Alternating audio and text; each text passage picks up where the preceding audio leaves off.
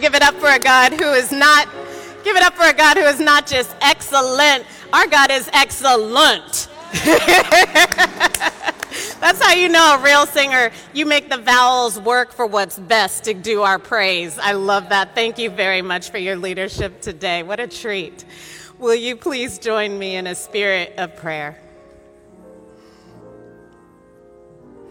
God, what a gift it is to be able to set aside a moment for you and for us to reflect on our relationship.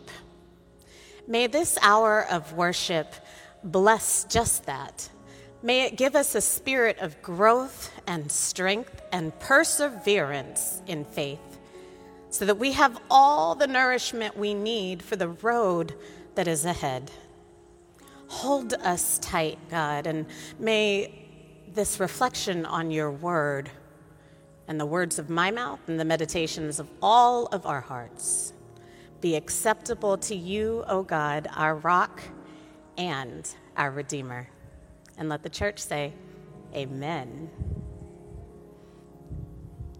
So as I mentioned, today really will be part 2 of what I preached last week as the resurrection sermon, because I thought, you know what, why not deepen into some of the ideas that I introduced? But if you weren't here, do not worry, fear not, that is online, and I will bring everybody up to speed because the points that I've made are worth, sitting back with a little bit. But before I get there, I want to spend some time with this text that we have coming out of Acts.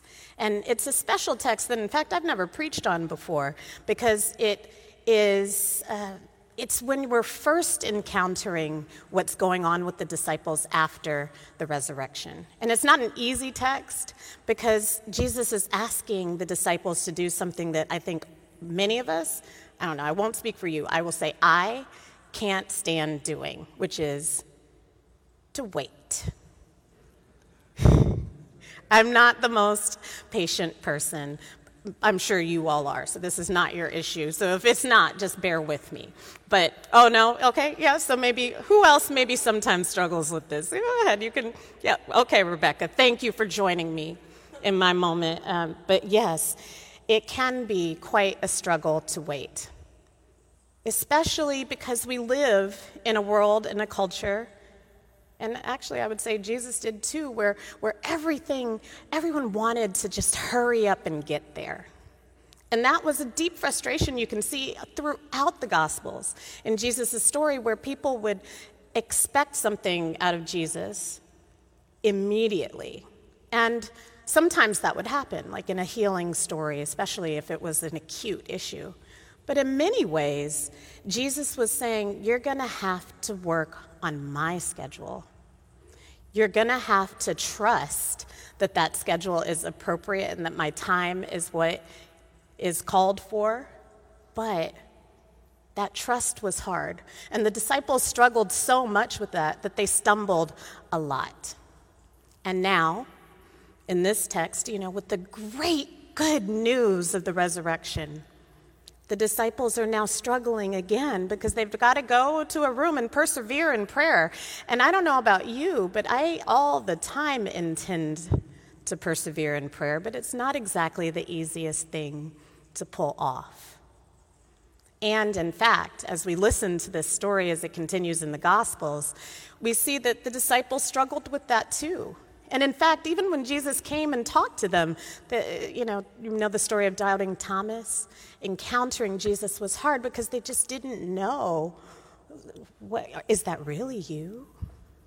So here, in this story in Acts, we're learning about that season between, the great celebration day of resurrection when they learned the good news that Jesus indeed was not dead but alive and had come back from the dead and conquered death, and they were starting to get what that meant, and I'm sure they didn't get it all right away. But then they had to wait for the Holy Spirit. And what kind of instruction is that? Because first of all, you guys, we have the benefit of hindsight. We can listen to that and say, oh, good, they were going to wait 50 days for the Holy Spirit.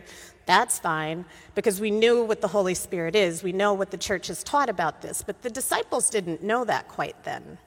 And in fact, so that promise of something good coming made sense to Jesus, but the people didn't know. And my God, what about the people who weren't instructed to go and wait in an upper room or go and wait and pray and persevere, like the folks on the road to Emmaus who also encountered Christ and didn't know what was coming?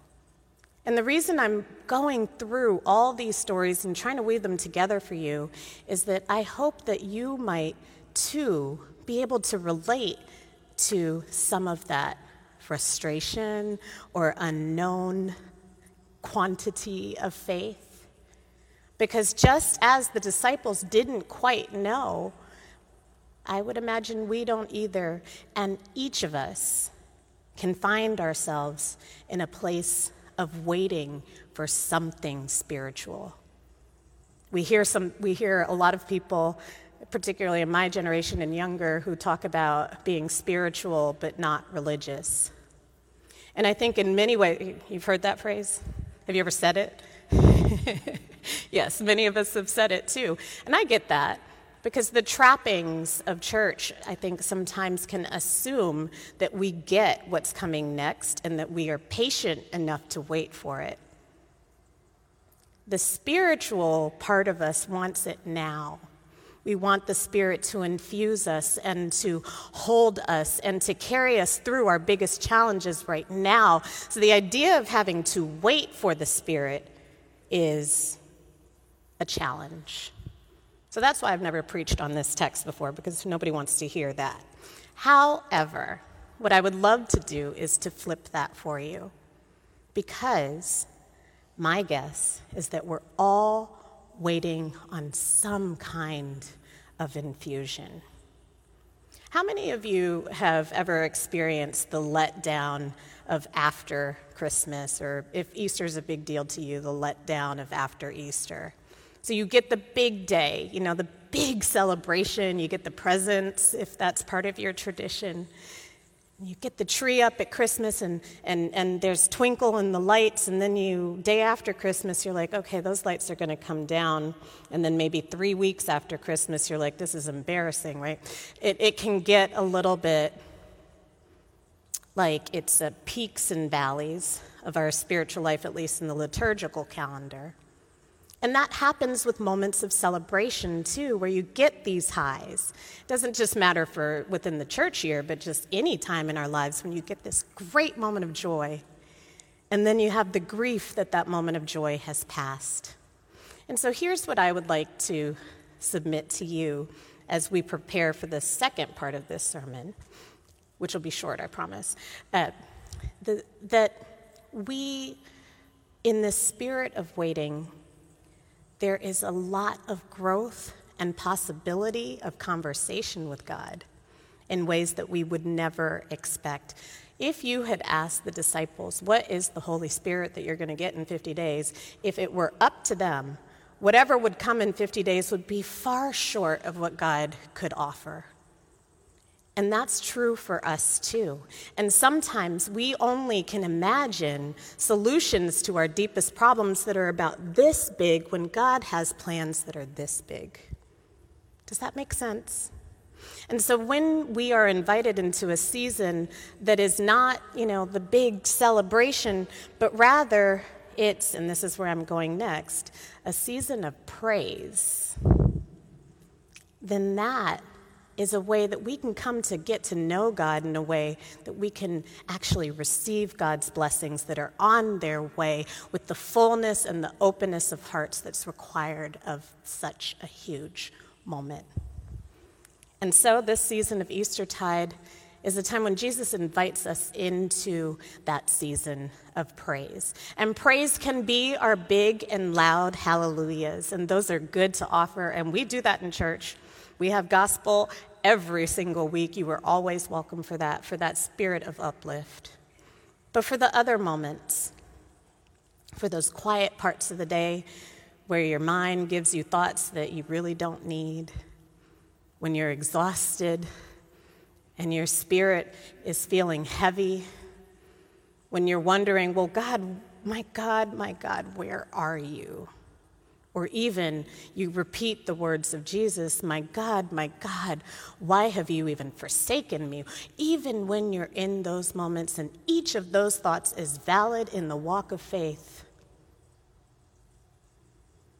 if you can take a moment for praise, I promise it will shift your orientation to the day. What is praise? Praise, like I said, can be our loud hallelujahs, but praise can also just be recognizing God at work, which means sometimes just looking at the small things. I'm tired today, really tired. I never preach the week after Easter, but that's our life right now. And I decided, I'm going to wear a dress I really like today, that I haven't been able to wear for a while, and I put it on, and I'm like, you know what, this is a moment of praise. I can wear a dress to church today that I never would have worn, because I'm going to use that as a moment of celebration, of a blessing in my life, because I'm healthy. Another moment of praise.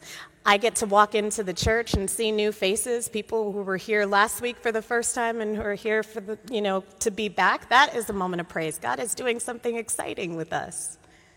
I get to walk into the church and I get to see people who I have sat and prayed with, who were struggling through grief and are coming out of that moment, and I can feel the Holy Spirit working. I get to have I get to hear my daughter having a piano lesson just before church so that Mika can make sure she gets to a great concert this afternoon downtown. All these things could just be things that I take for granted, right? Or I could notice and acknowledge as a moment of praise that God is up to something. And my challenge to you and to me and to all of us is to take notice of what God is doing so that you're not as focused on what you're not seeing, but you get to look at what is before you and behold God active in your life right now. That is praise. We have, in closing, an opportunity to notice that God is never done with us, that there's no moment of static spirit, that spirit is always moving and at play. And last week we talked about how it would have been enough for God to mold us from the clay, to breathe ruah, the first breath, into our lives. That would have been enough. It would have been enough for God to bring us out of captivity and into the promised land. That would have been enough. It would have been enough for God to just send Jesus and teach us and open up the scriptures and to heal. That would have been enough. It would have been enough for God to raise from the dead and conquer death. But God is never done. It is never enough for God. And God is always on the way and always present. Praise is noticing all that and taking just a moment to say thank you. Thank you, God. Amen.